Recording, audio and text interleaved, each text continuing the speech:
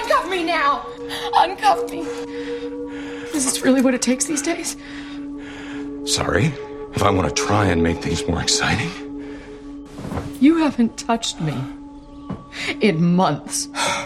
No interest whatsoever until I say I'll let you play some sex game and it's turning into a rape fantasy that I never knew you had. Please just unlock these. Just uncuff me and we can talk. What if I won't? Welcome to Now Playing's review of Gerald's Game. This is good, you'll like this. Part of the Stephen King movie retrospective series. Who could possibly Hear you scream, except Cujo over there. Hosted by Arnie. You're not real. You're only made of moonlight. Stuart. He was definitely a bad dream. And Jacob. He was a trick of the mind, just like you, Gerald. This podcast contains detailed plot spoilers and harsh language. Isn't this why we came up here? Spice things up and try and push some boundaries? Listener discretion is advised. Okay, Are you ready? I'm ready. Today we're discussing Gerald's Game, starring Carla Gugino, Bruce Greenwood, directed by Mike Flanagan. This is Arnie, the Now Playing co-host with a burgeoning drinking problem. It's Stuart. And this is the co-host is here to spice things up and try and push the boundaries, Jacob. Here we are at a film I never thought we'd be discussing. I read Gerald's Game when it was a brand new book. I remember the hype for it, that it was going to be King's first overt crossover. He had 2 books coming out in short succession, both very short books for him, under 400 pages each. Gerald's Game and Dolores Claiborne, these 2 stories were somehow going to cross over. Oh, really? I was very interested in that and knew King. And so when this book came out in 1992, I just tore into it. And, 1992, I was 17 years old. I was also like, oh, S&M. That's naughty. So reading about that was a little interesting for me as well. But once I read it, I was like, well, this will never be a movie. You can't make this a movie. Yeah, I read that on Wikipedia that people thought this was an unfilmable book, and no, this seems like a very filmable story. No, the whole thing is it's one woman on a bed the whole time. How do you make that a movie? Yeah, that's not a blockbuster, but that's an indie hit. Yeah, we've had several movies where people are confined to a limited space. I mean, we did a review of a guy driving a car for 90 minutes. Right. And James Franco got stuck in a cliff for 127 hours. Colin Farrell got stuck in a phone booth. They buried Ryan Reynolds for a while. It happens. Open water was, people left by their scuba team and fending off sharks in the open water. It became a trend, really. Hitchcock is really the first one to do it, Lifeboat. And it's a premise to tease whether you're a good enough director, frankly.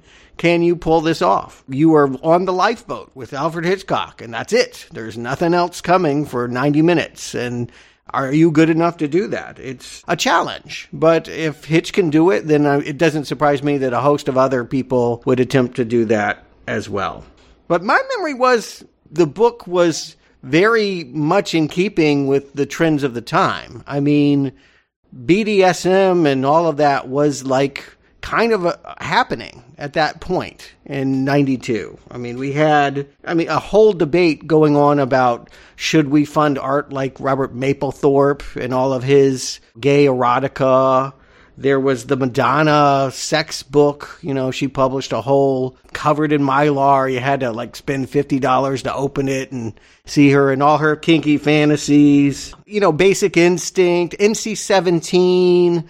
My memory was it was a selling point that King was writing a story for adults about what I thought was the hardcore world of S&M. I did read the book for the first time last week. Surprisingly, once you get into it, it has very little to do with those kinds of fantasies. It's sort of just the kickoff to a survivalist story. And I would say not a positive look at it. We're kind of tugging at our collars, what people pretend to show outrage when we all know what you guys are doing in your bedrooms. you're doing kinky stuff too. Well, I mean, it's a failed attempt. What, becomes clear is this is a yuppie couple's fledgling attempt at doing what they've heard about on Skinamax. And it goes really bad, really, really fast. And the whole point is just to get a woman who has a whole sort of issues trapped in a single location. I really liked it. I just want to put it out there after complaining about all the weird sex and Sleepwalkers last week and all of that, like mom and son cat fucking, like I really had gotten to the point where I felt like I didn't want to see Stephen King pick up the pen again.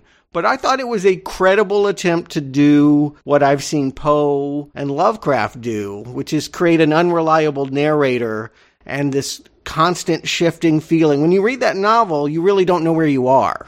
Like, even though we know she's confined on the bed, we move around so much, and there's so much that's ambiguous, in shifting in time and all of that. I think what makes it unfilmable is not that it's going to show hardcore sex, but that what do you show when we can't be sure of what the person describing is actually literally happening? Well, yeah, that's part of it. I never thought it was unfilmable because there's 10 pages of somebody being handcuffed to a bed. It was always because it's an entirely internal drama. And, we mentioned the past couple shows, this is sober Stephen King, and I feel like Gerald's Game and Dolores Claiborne, I can't help but think of them as sibling novels. The way they were written, released, were his attempt at writing more adult stories. And they were both female-led. They were both stories about abuse. I was thinking about it. He'd only written 3 female-led stories before. Carrie, Firestarter, and Cujo. And Firestarter is very iffy, because for a lot of the film, it's her dad. But this is a chance, while keeping a little bit of horror, a little bit of scares and blood going on, it's like straddling the line between chick lit and horror. And so I think King was trying to stretch his writing muscles and challenge himself.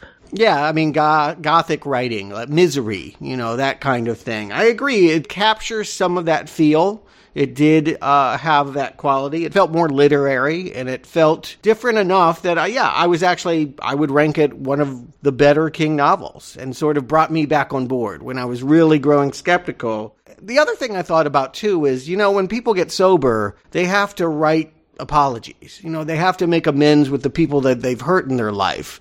I felt like in some way that King was trying to say mea culpa to Tabitha. Like it felt like by portraying the husband in this story as so monstrous, it really was an attempt on his part to see what being married to him when he was the monster alcoholic would have been like. He's much worse in the novel than in this movie.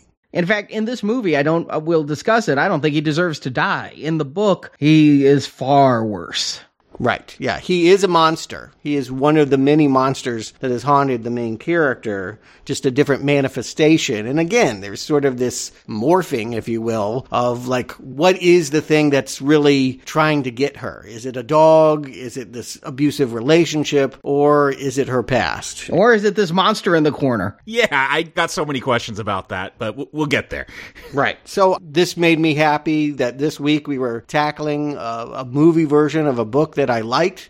I already mentioned that I feel like King tends to get better on screen than it is on the page, or at least that's been my feelings about his big successes. With the exception of Salem's Lot, I typically like the movies more than I like the books. And so I'm hoping, with Mike Flanagan directing this, he did a really good job with Haunting of Hill House miniseries a few years back. And not such a good job with Dr. Sleep, which was his King adaptation after this one. No, he did a really good job with that. That just happens to be Stephen King's very worst book. It's unsavable. That's the unfilmable novel? Yeah, it ends up being a very mediocre movie, which I call a great success.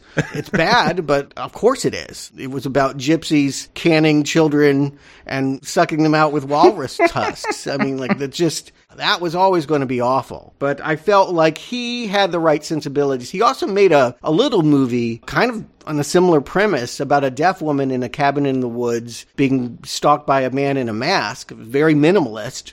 Not a lot of story. I felt like, he pulled that one off. It was pretty tense. I got scared at a few parts. He proved that he could take a single location and exploit it. He's a Stephen King fan. He's a Kubrick fan. So, yeah, give him Gerald's Game. You talk about going to the screen. I guess went to TV screens. Did Netflix make some deal with King? Because I know I've watched 1922, which is based on King, and The Tall Grass I haven't seen, but that's a Netflix original that's based on King. Did they do something like they did with Sandler, where they like came up with some, 3-picture deal or something? No, it seems to be a one-by-one thing. It's just that King has been having a moment again. I think he's as hot as he's been since the early 80s or early 90s after Misery. I don't feel like, speaking in terms of the novels, they're making much impact. He puts out a book every couple months, and I don't know that they're adapting any of those. But yeah, the classic works have some cachet, and we've talked about going back and seeing some of these remakes. Like next week, we get The Stand. Many people call that their favorite novel. So I almost feel like the reason why they made this one is because S&M is kind of having a moment too, right? 50 Shades of Grey prove that there's a big mainstream audience that is willing to go to a movie theater to see the subject matter. Well, what was Stephen King's take on it? Yeah, but even before it, he did get Under the Dome, the TV series, and they've just constantly been making his stuff, and man, it scared me. I looked him up on IMDb for this show, just looking up something about him being a writer, and it shows upcoming projects 54. We're never going to leave the Stephen King library. Yeah, but a lot of that will never come to be. There's a Cujo remake where it's C-U-J-O and the dog is robot. I dare them. I dare them. I want it, Stuart. Yeah, a lot of that stuff feels like wish fantasies that will not get made. I thought this was going to be a Cujo sequel or remake, the way it started. It definitely has elements of that, just in the sense that it's one of King's claustrophobic stories. It's like someone, like in Cujo, they're just trapped in a Pinto that's broke down. Here, trapped in a bed. And yeah, you're right. There's a dog in here too. And they call him Cujo in the movie. Yeah, they even make that reference. Why don't we get into it? Arnie, why don't you give him the plot and we can discuss Gerald's Game? Gerald, played by Bruce Greenwood, and his wife Jessie, played by Carla Gugino, have gone to their lake house for a weekend of Kobe beef and kinky sex. Gerald and Jessie had spiced up their sex life by experimenting with S&M, but this time they're playing with real metal handcuffs. Jessie starts to have second thoughts right before Gerald dies of a Viagra-induced heart attack. As a stray dog starts to eat Gerald's body, Jessie is trapped on that bed, forced to have an uncomfortable inner dialogue. Her weak, pessimistic side is personified by Gerald, always putting her down, but her determined side is a vision of Jessie herself. And she's also seeing a strange, gaunt giant.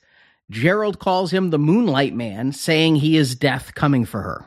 During her memories, Jessie comes to terms with how her father, played by Henry Thomas, molested her when she was an adolescent.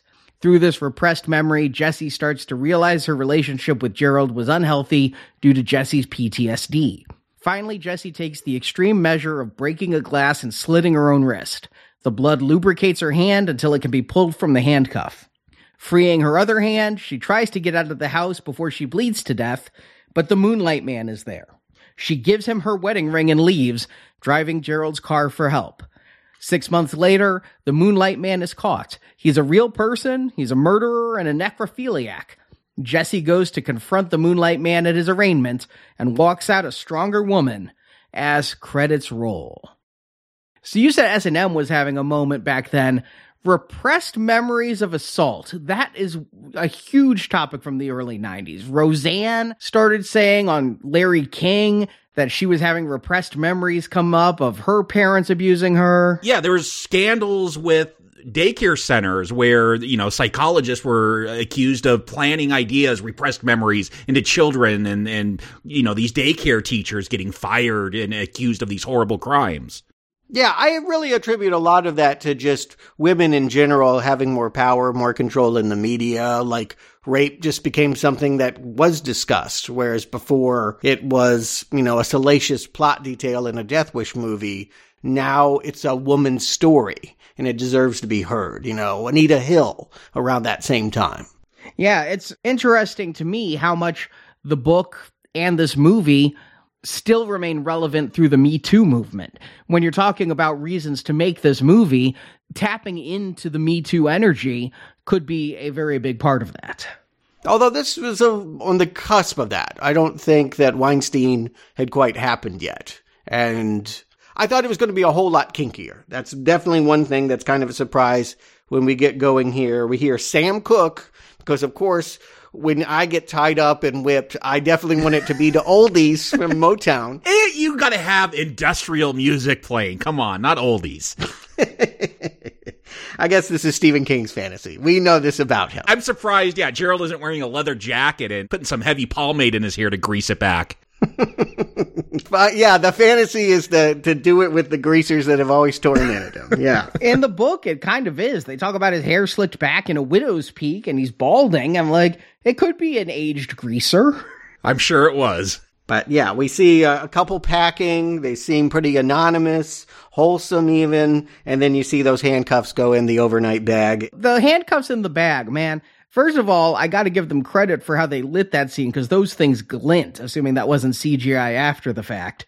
But second of all, the way they're in there, just so symmetrical and just perfectly overlapping. I'm like, that's a bag. They're just going to get jostled around. Why don't you just throw them in there? Why are you putting in there like a gun in a gun case? But obviously I know why. This is going to be the weapon of the movie. And so we're going to start not with the people who are fading in and out. We're just seeing the top of their heads. We start with the handcuffs. Yeah, I had similar thoughts, Arnie, when I saw how carefully he placed those and how well they were framed. But I never read this book, never seen this movie before watching it for this review. I knew it was about, a woman getting handcuffed, though. Like, it feels like that is almost like the stars, the handcuffs. So you got to show them off and really put them on display at the beginning. Yeah, they'll talk about it at the end that this is a woman that will come to identify that she's been shackled her whole life, in heavy metaphor. And so, yes, that what should just be a game, what we're told by the title is just kinky role play, is in fact the story of someone breaking free of a life of abuse. But we have no way of knowing that early on. It's going to be drawn out throughout the movie. At the beginning, this does seem like a romantic retreat. They're off on the 2-lane blacktop in a very expensive red car. There's not even any stress. I thought for sure we were going to see that these married people were having some kind of fractious moment when they come across a stray dog eating roadkill, and Jessie, the wife, seems to want to check the dog for a collar, and Gerald, the husband's like, no, I'm just going to keep on going to the cabin and we're going to fuck. And so I'm like, okay, well, this is going to be a moment of strife. She's going to be an animal lover and he's not going to care about animals. No, she's fine with that, leaving the dog behind. She puts that behind her pretty quick. Yeah, I thought there was going to be a lot more setup. I feel like they get to the gist of this plot pretty quickly. I thought, okay, we're going to see what the relationship is like, and then as she's trying to escape, that's all going to get worked out in her head. No, we'll see a glimpse. I mean, you could tell the difference between this couple with how they treat this stray dog.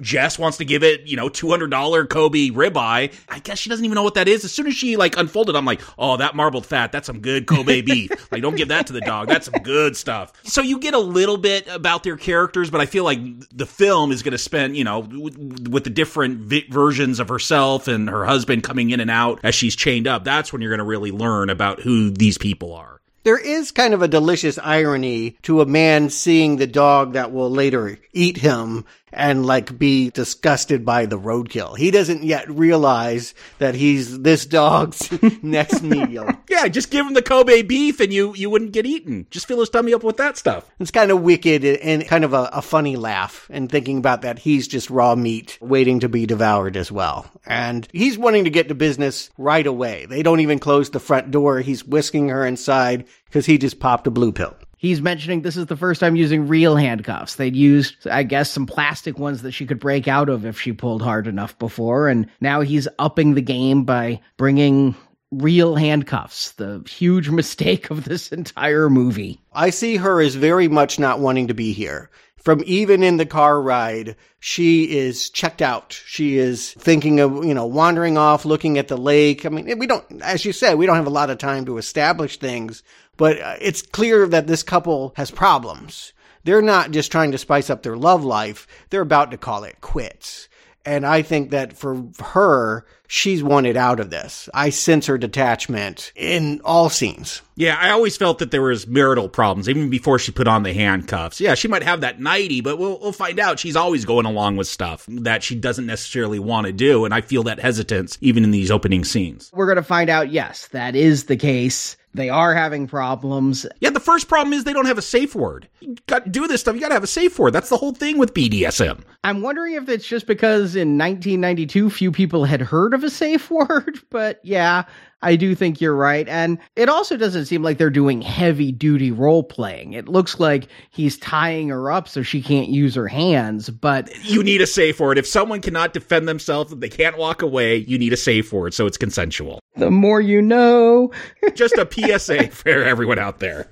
Yeah, he's not really well defined. It might be Gerald's game, but we don't know why he wants to play it. This will be a story about Jessie and why she doesn't want to play it, but I'll never know exactly what he hoped to get out of this, other than he has a moment in the mirror where he looks at himself. He tries to, he's getting older. They're post-50. He's trying to save this marriage. He hasn't had sex with her in a long time. It's later implied that he might even be having an affair. So this is his maybe last-ditch effort to try and see if he still wants to be in this relationship. I did all the math. Yeah, he's a little over 50, but she would be 47 in this scenario as depicted in the movie with the eclipse and everything.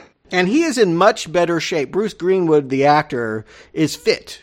I mean, I guess if I'm going to be filmed the entire movie in my underwear, I would hit the gym too. But I definitely feel like in the book, part of the reason why the character has a cardiac arrest is because he's let himself go and he hasn't. Part of the reason why he hasn't been sexual is he's just been feeding his face and sitting on the couch and not being a romantic. Yeah, I was a little disappointed with how Gerald ends up dying because, yeah, he is in really good shape. I'm like, oh, maybe it was the Viagra that he took. If you have a boner for over 4 hours, you're supposed to go to the hospital. Who knows what's going on? But well, that's to save your dick from necrotic flesh. That's not to stop a heart attack. Yeah, no, I figured he had some reaction to the pill because he's in such good shape. I don't know why else he would drop dead. See, I thought the same thing, as maybe he had an undiagnosed heart condition. And, a lot of people get Viagra illegally. I hear about Canadian pharmacies and things. I thought maybe he had gotten the Viagra illicitly, but they give us a close-up. No, this is prescribed by a doctor, so that's a shit doctor that doesn't notice he has a heart condition that Viagra is going to exacerbate and kill him. I don't think doctors really go into depth when they're going to write you a prescription for Viagra. I think they just write it. No, this is the movie's answer for why he dies. He took a pill. In the book, what it is she says no, and he decides he's just going to pretend it's part of the game and he's going to rape her. And so she kicks him in the stomach, kicks him in the balls, and he has a heart attack from that. And you feel justified. You feel a moment of victory at the early part of that book because she stopped her husband, a rapist, but then you realize the cost she paid. Here, when Bruce Greenwood knocks off, it's kind of like, well, he was a jerk. They were having a marital spat, but I kind of feel bad that the guy just died. Yeah, I'm shocked to hear that she fought back in the book because it seems like the only time she really stands up for herself in this situation is he's like, call me daddy. And she's like, no, I don't like that word. Stop it. And we'll find out why she has that issue throughout the film. But there is no abuse or anything like that. He considers it for a moment. He has one moment where he says, what if I don't uncuff you? Just for a second, he teases the idea of turning it into a rape.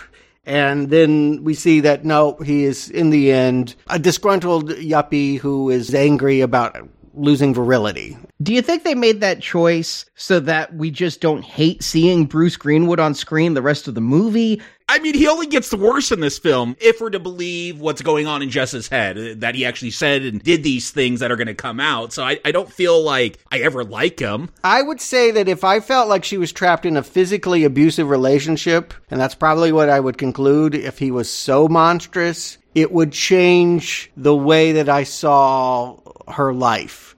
And I feel like instead, by making him sort of like a nice guy that has a dark fantasy, he isn't necessarily a tormentor. She just has sought a daddy figure because of what she's gone through, it teases the mystery a little bit longer. You know, King has a tendency to draw really broad caricatures, and I appreciate that this couple feels a little bit more real. Not to say that abusive husbands aren't real, but just that if my only scene to understand him was him chaining her up and screaming and sexually assaulting her, I wouldn't be willing to analyze their relationship the way the movie's going to ask me to.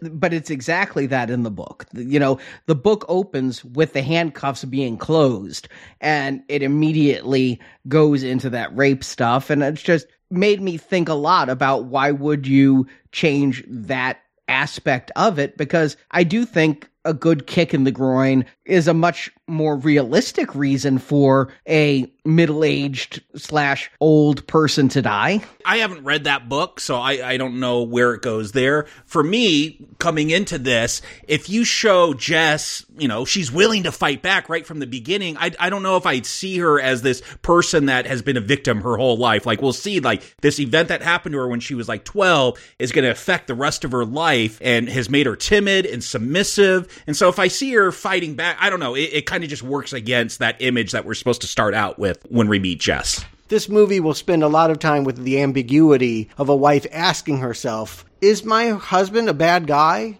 And, you know, when he returns to her as a figment of her imagination, he reminds her of a joke that he told in front of a client about a woman being a life support system for a cunt. You know, like, is that who he was? I think by having it be more ambiguous in this role-playing scenario, I mean, obviously the guy would have been horrible. She would have needed to spend all of this time in her head debating her marriage if he had been that person in the opening scene.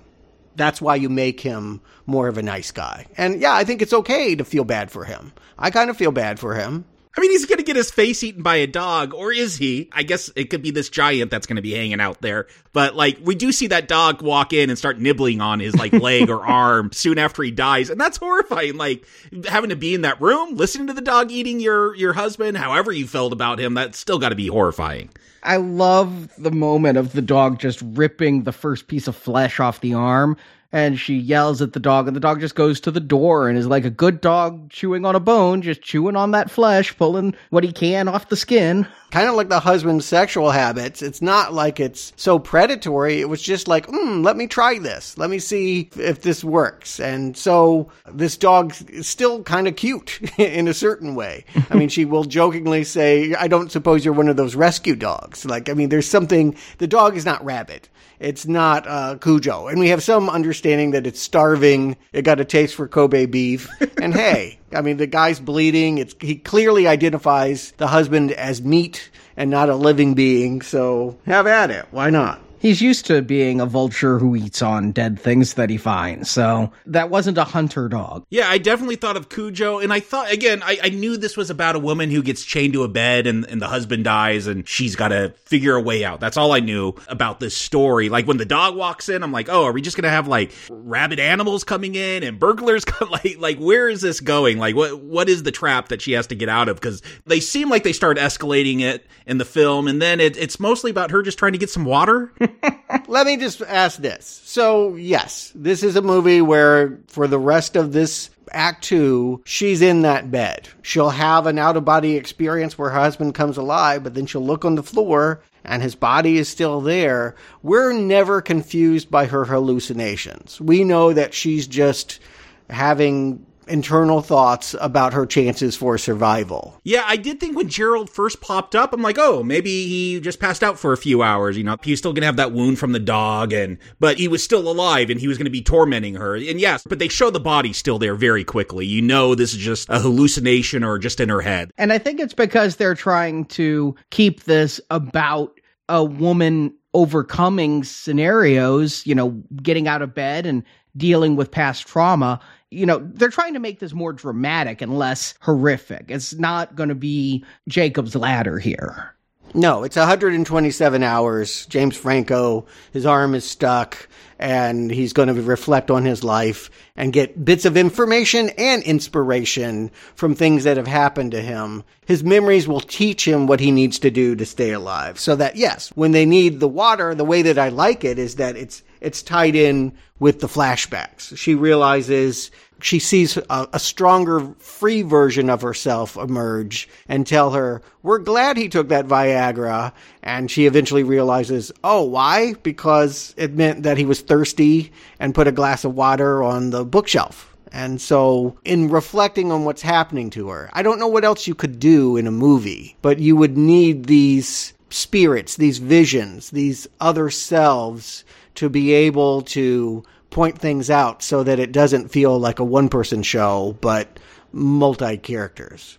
A psychodrama.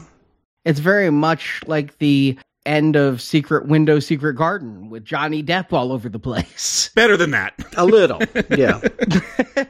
It is literally adapting the book, because in the book, they talk about how people with repressed memories and history of abuse can develop multiple personality disorder. Well, she doesn't have different personalities that she switches between, but she has different personalities in her head that are warring and reminding her of things.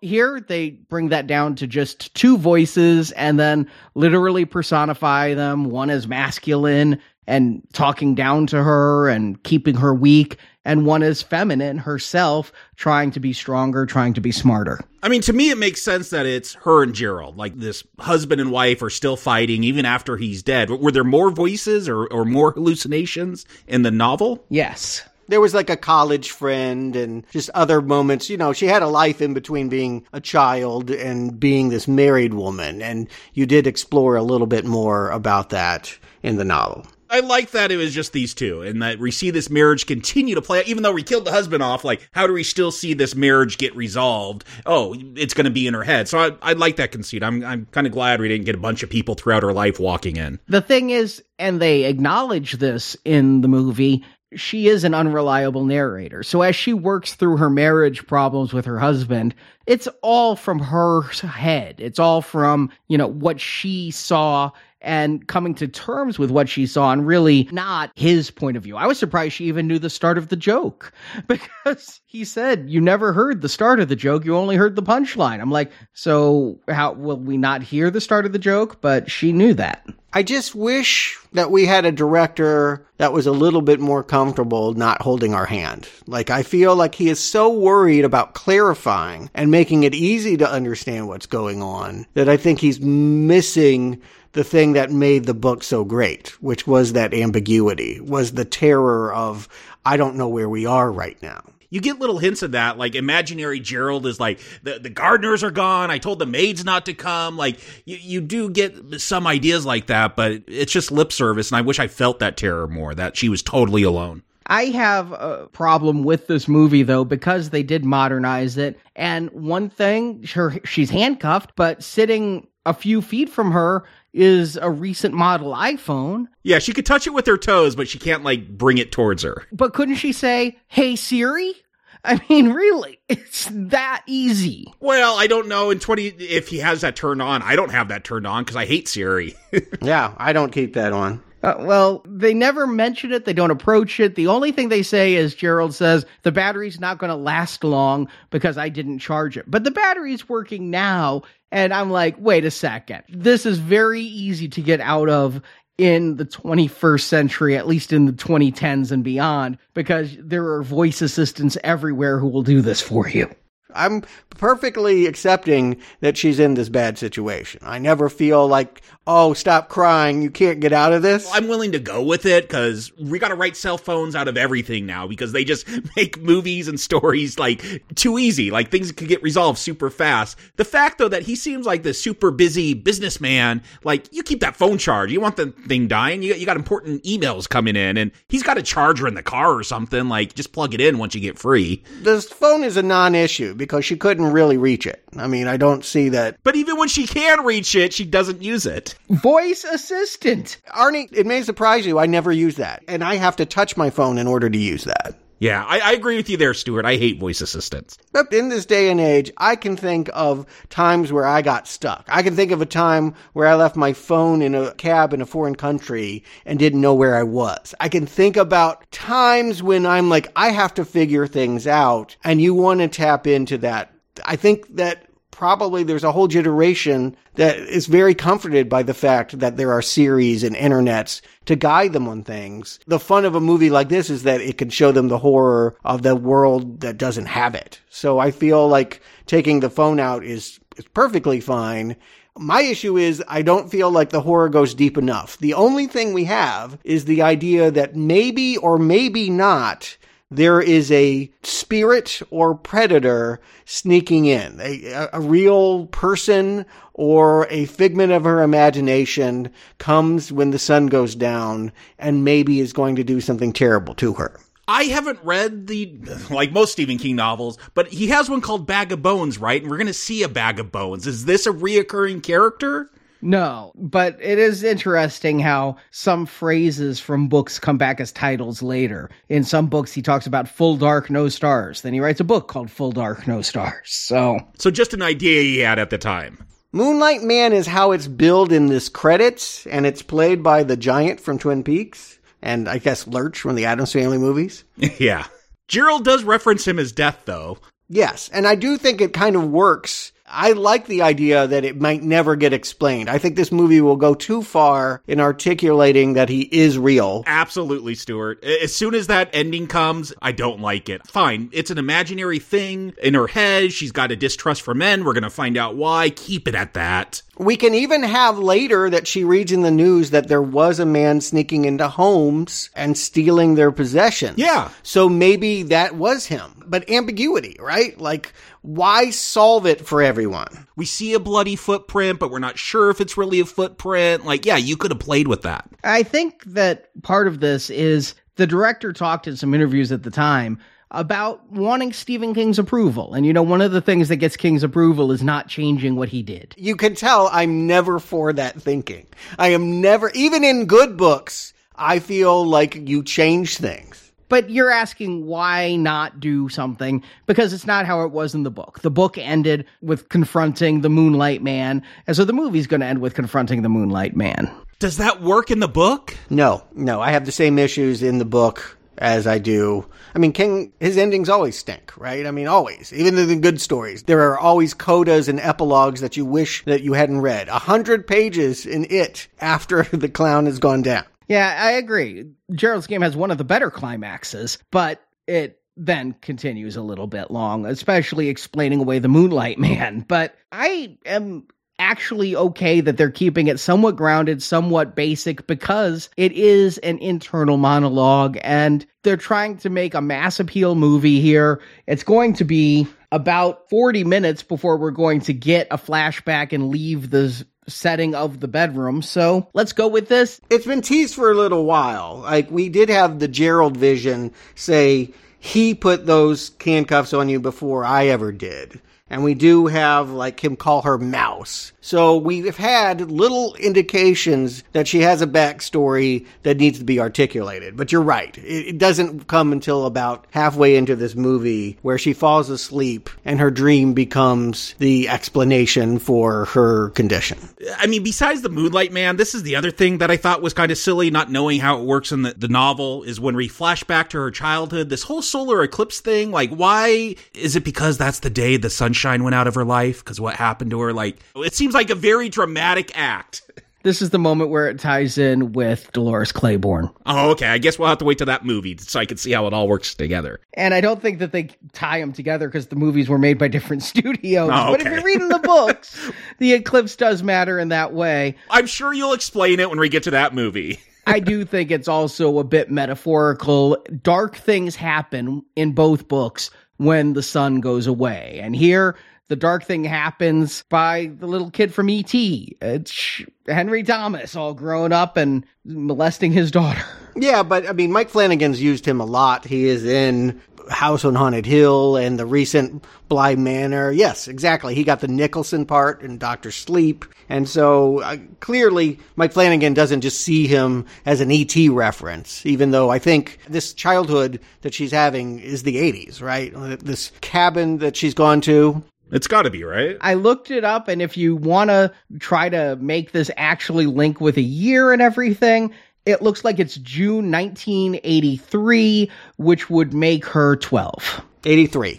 Yeah, that's what it felt like. What I really like about this flashback, and it's what I wanted more from this movie, is it doesn't feel quite real. It is a dream, and there's something about it with the darkness of the solar eclipse crossing the sky and everything going that artificial red. You know, everything is like stylized like Creepshow or something, like an EC comic book. And so it does have this dreamy quality to it.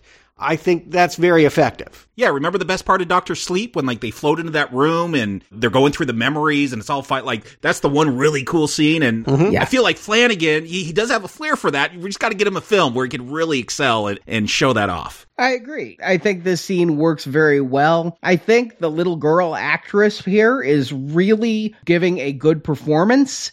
I don't know this actress from anything else, but I buy her connection with her father, and I buy Henry Thomas as being creepy and feeling her out when he's like, well, I guess you're too old to sit on my lap these days. The scene is effective, and maybe it's made all the more effective because we finally left the bedroom. I mean, it could just be we're really happy with new people and new places. The scene that really works for me when we flash back to her childhood is after the molestation takes place and the dad goes in there and is like, you know, maybe we should just tell mom and get our punishment over with. Like, it's so manipulative. And it also explains like why Jess just holds all these secrets in. I'm like, okay, now I'm starting to understand her character more and more, but it's also just such a creepy scene because this is what molesters do. They so manipulate their victims. And I thought it really captured the horror of that. Not only that, but it's happening in a summer cabin, much like the place that she's in. It is not the same location. This isn't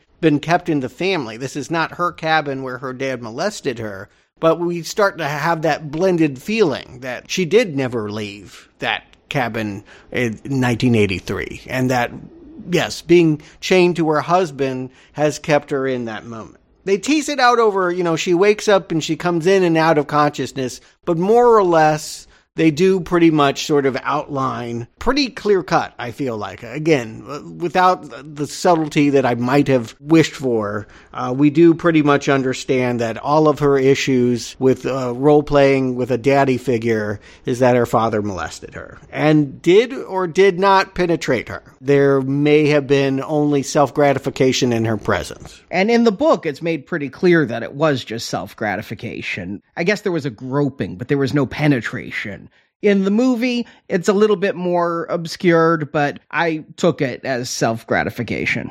Yeah, I was surprised when they said it was just self-gratification because it plays different the way they stage it. With her sitting on the lap and no, daddy, no, like, it comes off differently. But he's also moving a hand up and down behind her, so you can read it easily that way. The thing that got me is that we're told it's a one-time instance, which it never is. I've never had any personal interaction with molestation, including not knowing anybody who I know was molested.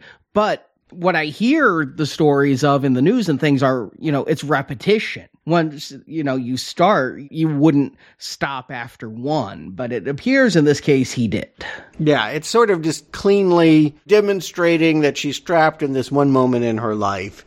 And yes, whatever else she might have experienced sort of gets eclipsed. Pun intended. But yeah, and now she's got to get free. So that night, after the mother and the other siblings came back from watching the solar eclipse from the lake, they took a boat out. They're gathered around the dinner table, and little Mouse can't tell her, but, again, tells her in her own way by crushing that glass in her hand.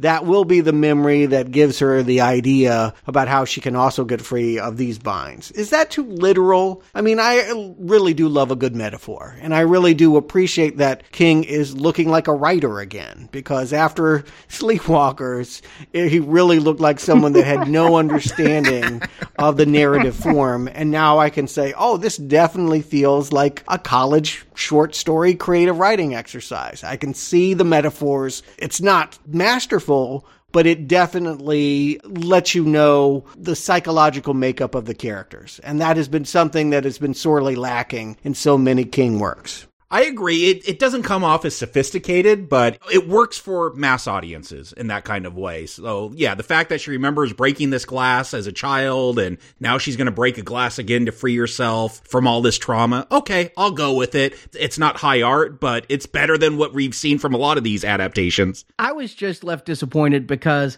fantasy her, the strong her, is like, remember what happened after. Remember what happened after. And I'm like, okay, we're going to further psychologically deconstruct Jess here. We're going to learn even more about her character, what happened after. Like I said, did he do it again? Did it happen to the sister? Instead, it's just what happened after is you broke a glass and hey, you can do that again because you read somewhere that blood is slippery. And, you know, this movie has had its Rube Goldberg MacGyver moments. The tag that she forgot to take off of her slip is able to be turned into a straw so she can get some sips of water, and she's able to lift her hands just high enough to tilt a shelf to get the water. I don't understand why before breaking the glass, she doesn't finish the water because, you know, in case this doesn't work, you don't want to dehydrate. Her lips are looking pretty parched. She had to use paper for a straw, and coming from California where those are now mandated, paper straws are awful. You use them once and that's it. She can't get any more water from that straw.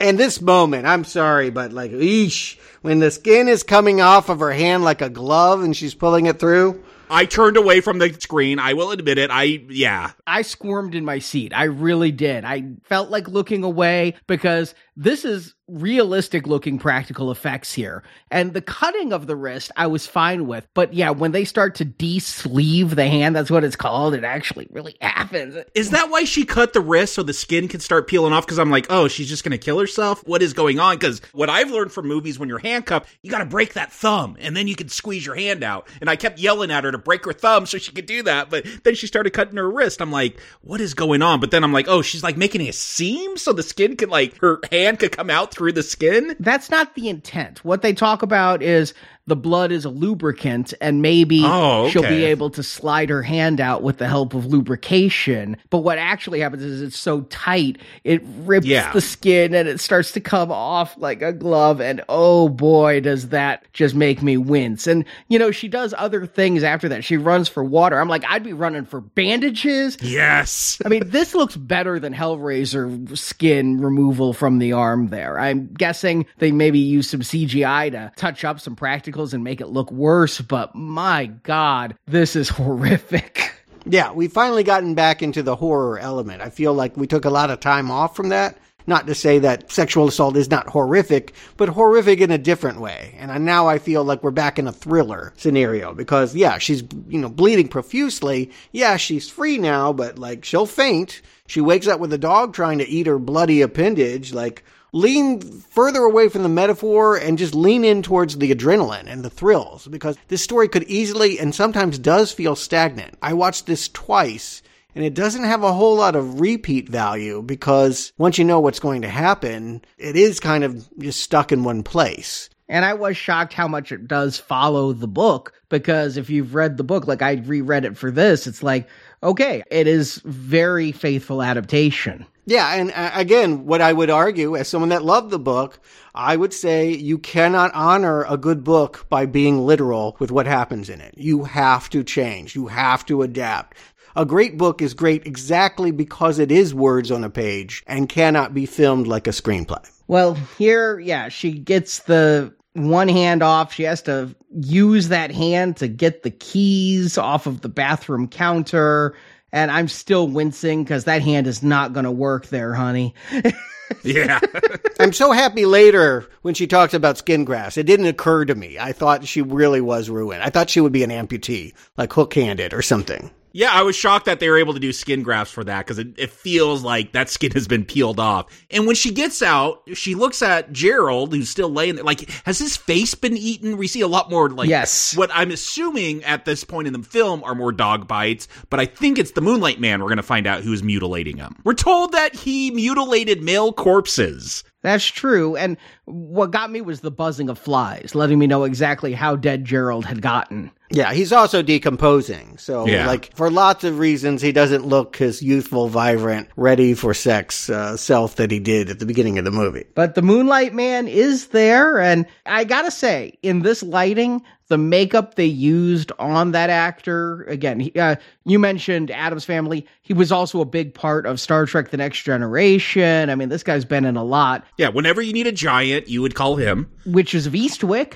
So I think the makeup they used on him is very effective in this lighting. He doesn't look like himself. I don't recognize him and feel a familiar presence like the friendly giant from Twin Peaks. And yeah, he's got this box of bones and jewelry, and she's going to throw her wedding ring in there. Again, strong metaphor. I'm, giving up my marriage in order to save myself. Yeah, I wish the Moonlight Man was a metaphor, because she's not even sure. In the first instance we get that maybe he's real, we get this narration at the end. She talks about how her wedding ring was never found in the premises once the cops showed up. Yeah. I mean, you could do a large part of what is here. She, drives away in the sports car. She sees her husband one more time, and she hits a tree, gets rescued, and then plays ignorant, says, oh, I have amnesia, doesn't want to tell people, wouldn't know how to tell people her story. And I think that you could leave it there if this movie didn't suddenly feel the self-importance of wanting to be able to encourage women and survivors of sexual assault to tell their story. Suddenly it becomes a message movie when I'm not sure it's really well served by what came before. I more or less agree with you, Stuart. If the film wants to go that message route, okay, again, have her opening up some nonprofit to help these women. The fact that she's going to stroll into court, look, she would have had to have been arrested after this for contempt. Like, go in there and tell off this giant. I don't like any of it. Oh, it is so bad when literalized like this. It is. And the fact that she's writing a letter to herself. You know what I thought would have been a nice change from the book? Is because we don't know much about her father and things, right? So we saw Henry Thomas. Wouldn't it be nice if, she was writing a letter to her dad who she had put in jail? She came out and talked about it and had him arrested, instead of she's writing a letter to her child self and starting a center for women and confronting the giant whose makeup looks awful in the courthouse. I mean... Yeah, it looks bad. When you were complimenting his makeup, I'm like, what are you talking about? Because that's all I could think of is that end courthouse scene. See, I had to call out how good it looked in the moonlight, because once it's in the daylight, he looks like he's a marshmallow man, not a Moonlight Man. Yeah, you can see the glue holding on the prosthetics on his face. It's awful. I just think there could have been much better ways to handle this ending separate from the book, because you didn't go into as much detail with the family as you had before. But yes, it turns out this Moonlight Man, he only kills and molests men. So that was what saved her, is he didn't do that to women. But he moved on to live people, perhaps because he almost had this one, and that's how he got caught. So what does it mean to tell him he looks small and pridefully tell him off if he's not an assaulter of women? Yeah, he didn't victimize her. I guess he could have helped her. He could have, been more altruistic, but he didn't take advantage of her. Don't you see, Stuart? I mean, you see her father's face in his face, and then you see her husband's face in his face. They literally put those actors there. Well, when you have a monstrosity like this, I see no one's face but the bad prosthetics they're using. Yeah, this is the kind of thing that on the page with the ambiguity, you could say that, yes, all of those things were assaulting her when she was in the bed. But when you got to film it and literalize it, yeah, you get into some real problems. And I do think that there's just way too much over-explained in this finale. We should never know for sure that he was there. Yeah, I mean, they could have a Moonlight Man sequel if they didn't explain it. I mean, just thinking pure crass movie thinking of horror franchises. Or just, again, she goes to the court and looks at him and is not sure. Again, what's wrong with ambiguity? It's how most people live their lives. That's why we want our movies tidied up in a nice, neat bow. If we wanted real life, we'd go out and live it. I've heard that argument said, by the way. Yeah, no, there are people that like escapist entertainment, and I definitely enjoy that every once in a while. Like, that's what you need sometimes. But I feel like this story, this is not an escapist entertainment. Like, you're dealing with child molestation, abusive marriage. Like, you want to get at some real stuff here. But you're ending with total empowerment, where all of this no longer holds her back. She has vanquished all of it in the span of 90 minutes, which, you know, does take away from some of the realism of the serious topics. And, you know, just the sense of the believability and the horror of it. I mean, there are people that have done this, and they're not wanting to turn it into an after-school special. And this becomes dangerously close to feeling pat and reductive. But is the movie. Jacob Stewart, do you recommend playing Gerald's Game? Jacob. I was really up for this movie because I knew what the concept was. And let me talk about my pet squirrel for a second, because like this kind of thing has been on my mind. Back in September, my wife rescued a baby squirrel and brought it home, and we've been raising it, taking care of it. We keep it in a cage because those things will eat everything. They'll eat your walls, eat your wires, everything. And so he's got to be kept in a cage. And with COVID going around, we all need probably mental health help during these trying times. But like, I always had this, I'm like, what if we all die of COVID and this poor squirrel is caught in this cage? Like, will he be able to escape and continue his life? Like, something I worried about. And then I told my wife this. She's like, I've had the same worries.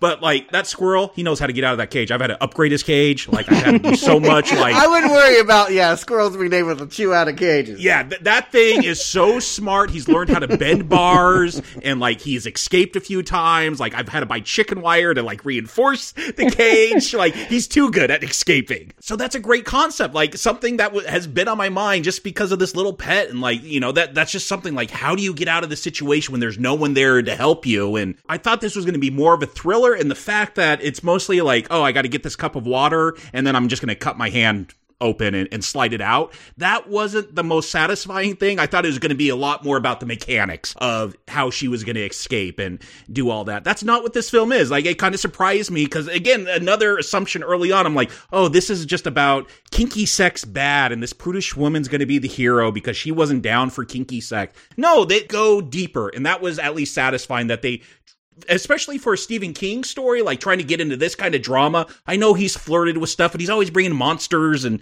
just weird stuff in there where it doesn't feel like he's seriously trying to explore some of these more horrific types of things that happen in life. And so I like that we got all this back and forth between the husband and wife as she really explores what her relationship was like, what her childhood was like, how that had an effect on her as an adult. Like, these are all great themes. I don't think it's pieced together the best way. Like, we've talked about it. It could be constructed a little bit better. I agree with you, Stuart. Put more ambiguity in there. This is someone when trying to work very complex things out in their head while they're handcuffed to a bed. Like, it doesn't need to be so clean cut. And when the Moonlight Man shows up, and the fact that he ends up being real in this court scene, like, that part is just garbage. Just cut that ending. Stop before you get there. It's awful. But I was really surprised by this because I'm usually very critical of King, and seeing him trying to take on a more delicate material in a more mature manner, I actually appreciate it. And I got into this film quite a few times, even though it has flaws and it's not perfect, but I could still definitely recommend this one. I think it's worth your time. Stuart. Yeah, I was really hoping, after liking the book so much, that this was going to be one of my favorite King adaptations, because I like this director and these actors. We haven't really talked about them, but they're solid. Like, all of the elements are in play for this to really work. And we're in a time now where, on Netflix, they can show whatever graphically they need to show. Unfortunately, the director is determined to show too much, because he's so determined to send that message of female empowerment that he really just over-articulates and just makes all the metaphors so plain, so obvious, so unadorned with mystery that it just kind of deflates the tension. And I don't think you want to lose that. I do think that part of this story was a postmodern, what are we really experiencing, exploration of self. And I think that, it's a really reductive look at the book.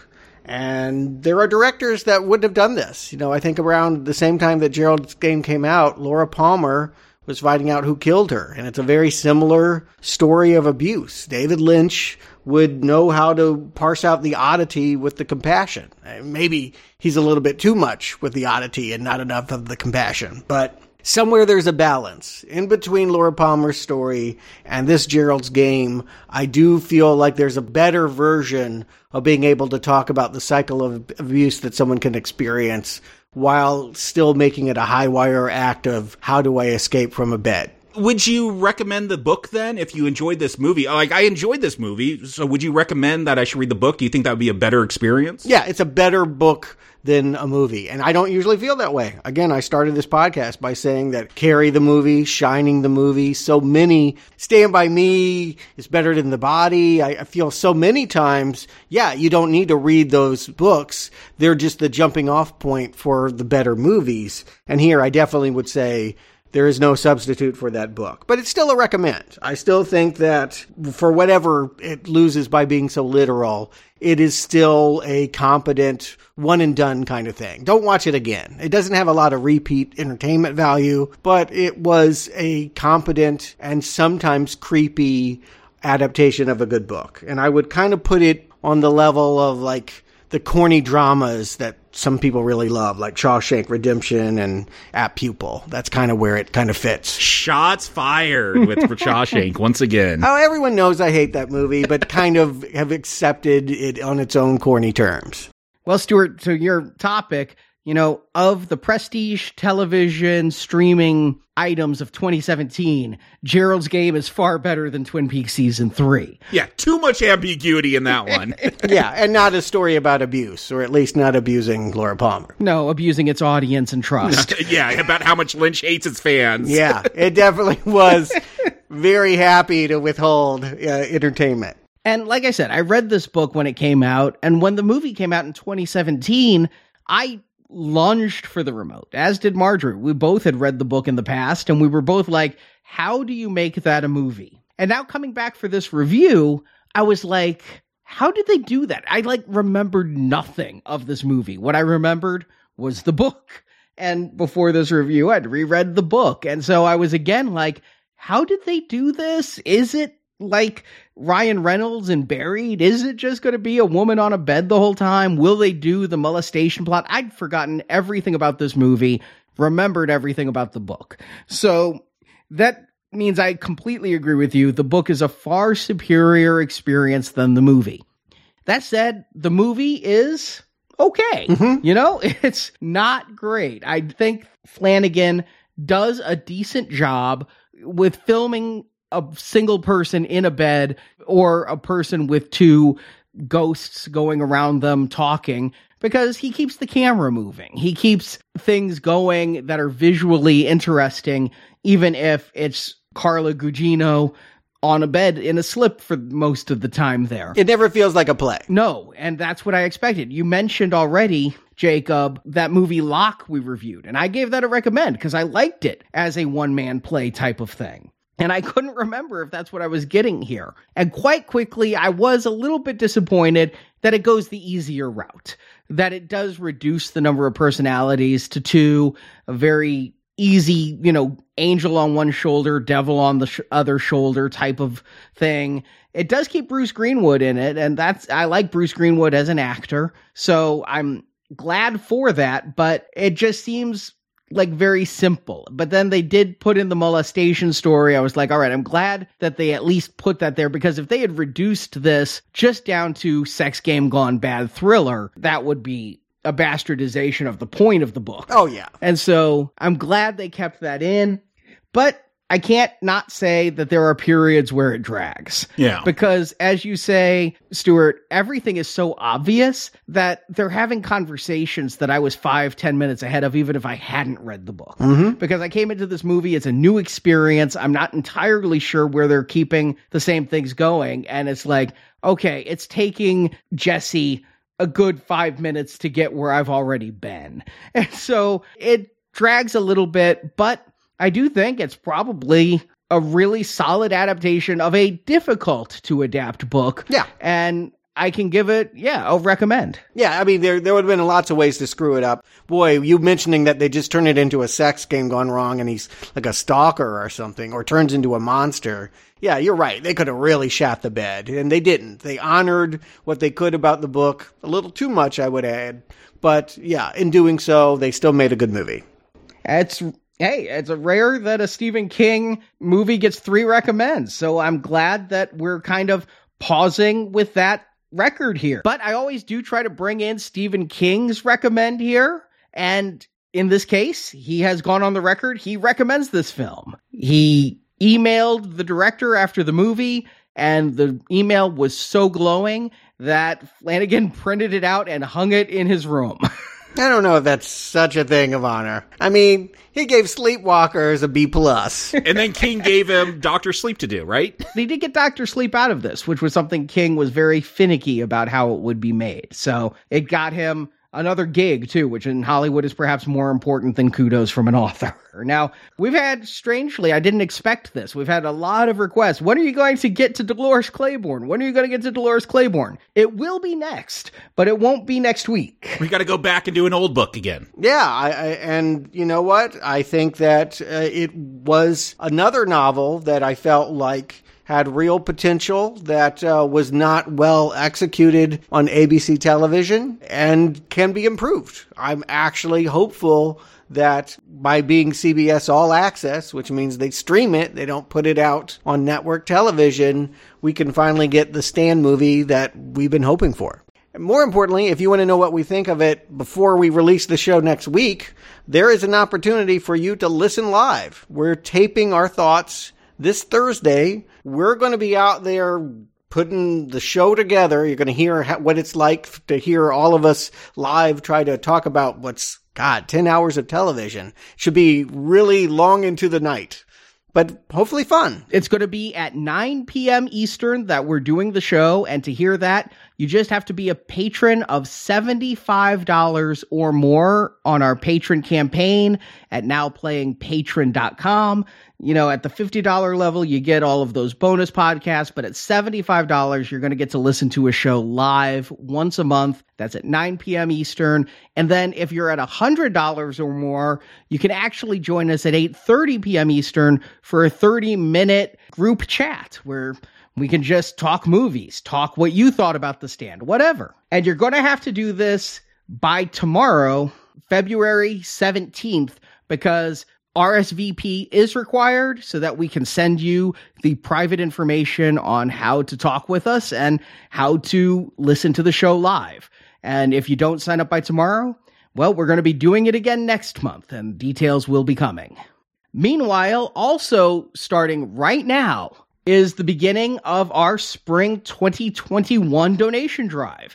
Right now, you can donate, and the first show from this donation drive will come out this Friday. It's going to be White House Down. Right. It's part of our Platinum Level series. We're looking at 4 films that just coincidentally happen to be about people, terrorists, attacking our Capitol and our American institutions. I don't know why we would discuss that right now, but it just seemed like it was in the atmosphere. And so, yes, this is the one-off. Channing Tatum, Jamie Foxx this week, and in the weeks to follow, Gerard Butler is going to do it a few times. I think in London and, I don't know, somewhere else. Angel Has Fallen. Is that in heaven? Like somebody assassinated Jesus?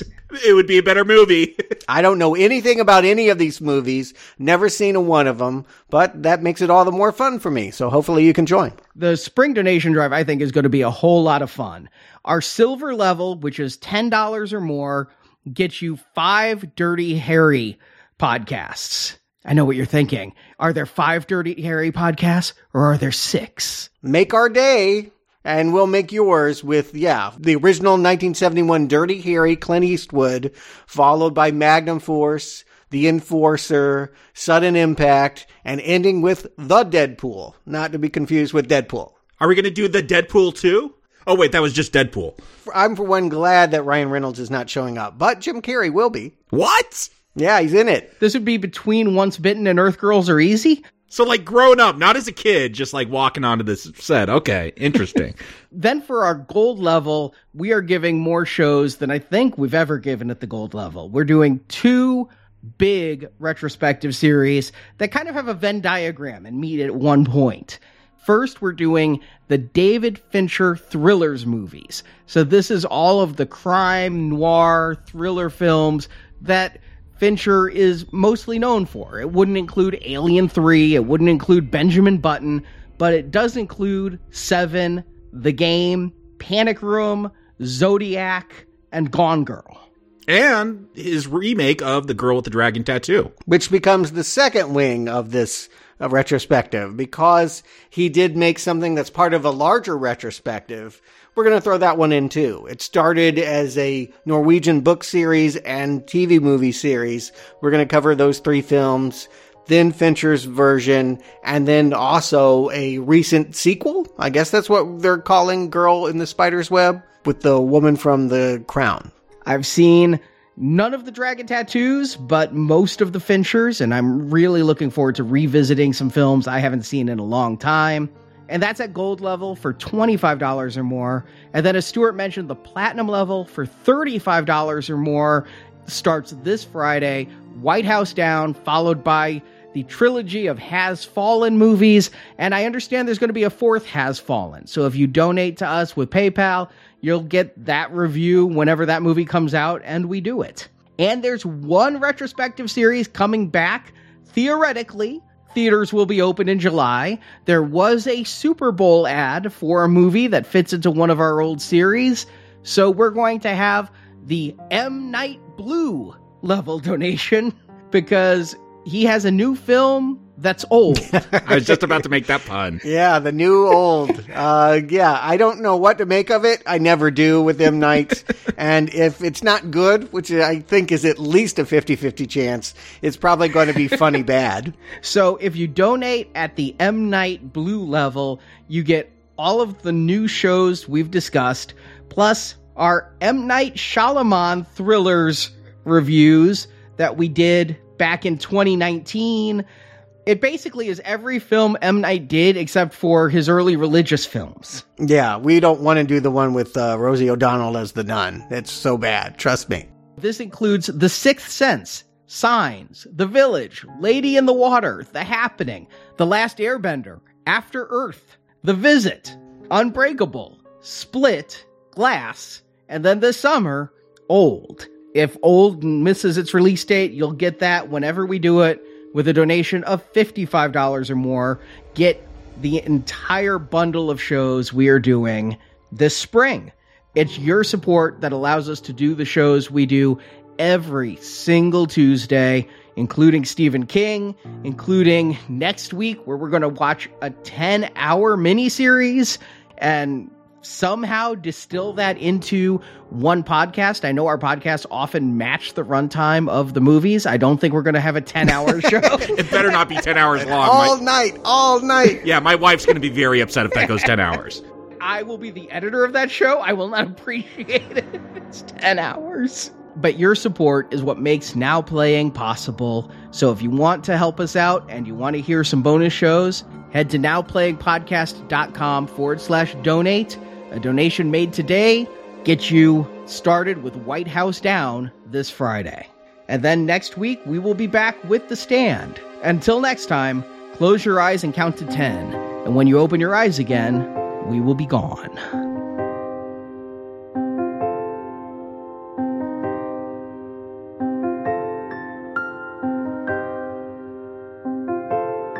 Gerald? Gerald? Baby, look at me. Wake up, Gerald. Gerald! Gerald! Say something! Please! Ah! Thank you for listening to this episode of Now Playing. We hope you've enjoyed the show. You want something else? Now that you've heard the movie review, head to booksandnachos.com to hear Arnie's reviews and analysis of Stephen King's original novels. You never walked away from that. And also come back to NowPlayingPodcast.com each week for another new movie review. You keep watching. In the NowPlayingPodcast.com archives, you can find many more reviews of Stephen King films, including Sometimes They Come Back, The Lawnmower Man, Carrie, Salem's Lot, The Shining, Children of the Corn, and more. This is going to be good for us, Jess. Really good.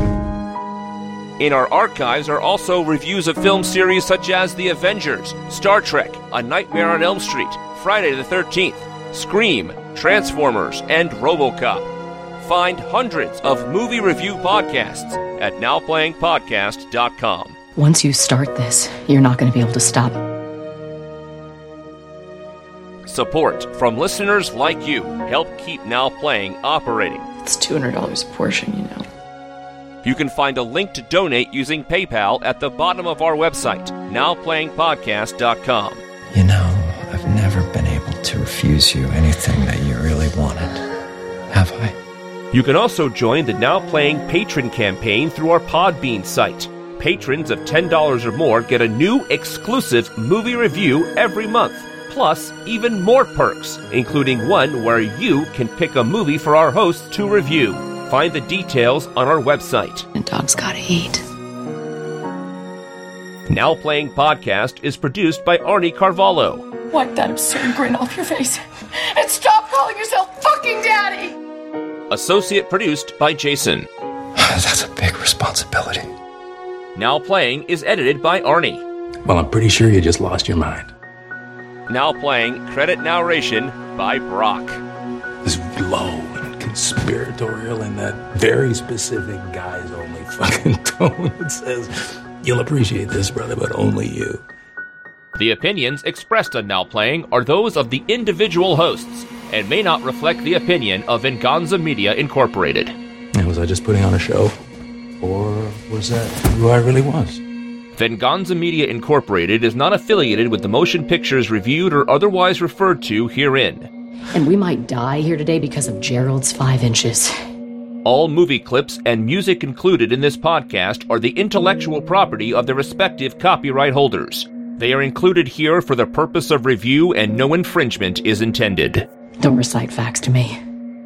Now Playing Podcast is an exclusive trademark of Venganza Media Incorporated and may not be used without the expressed written permission of Venganza Media Incorporated. All rights reserved. I understand, but the only way we can move forward is if they accept the non-compete clause. Now Playing is a Venganza Media production, copyright 2021, and no part of this show may be reproduced, repurposed, or redistributed without the written permission of Venganza Media Incorporated. Can we please get back to work now?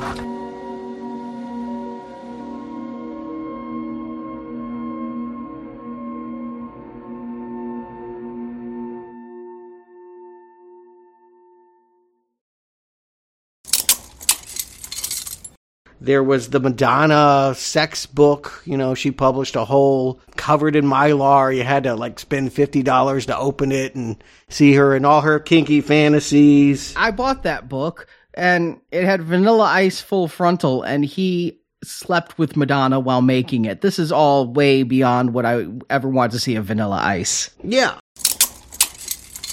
The Stand is better than The Body. I feel like so many times I go, yeah. Stand By Me is better than The Body. Yeah, I'm sorry, yeah. By being CBS All Access, which means they stream it, they don't put it out on network television. I just got noticed today they're renaming it Paramount Plus. Take that, Disney. Is that what you just do now? Are we going to get Netflix Plus? Amazon Prime Plus? MGM Minus? HBO Max Plus? The last Ass-Bender. It may as well be called that. It has nothing to do with The Last Airbender. Sure.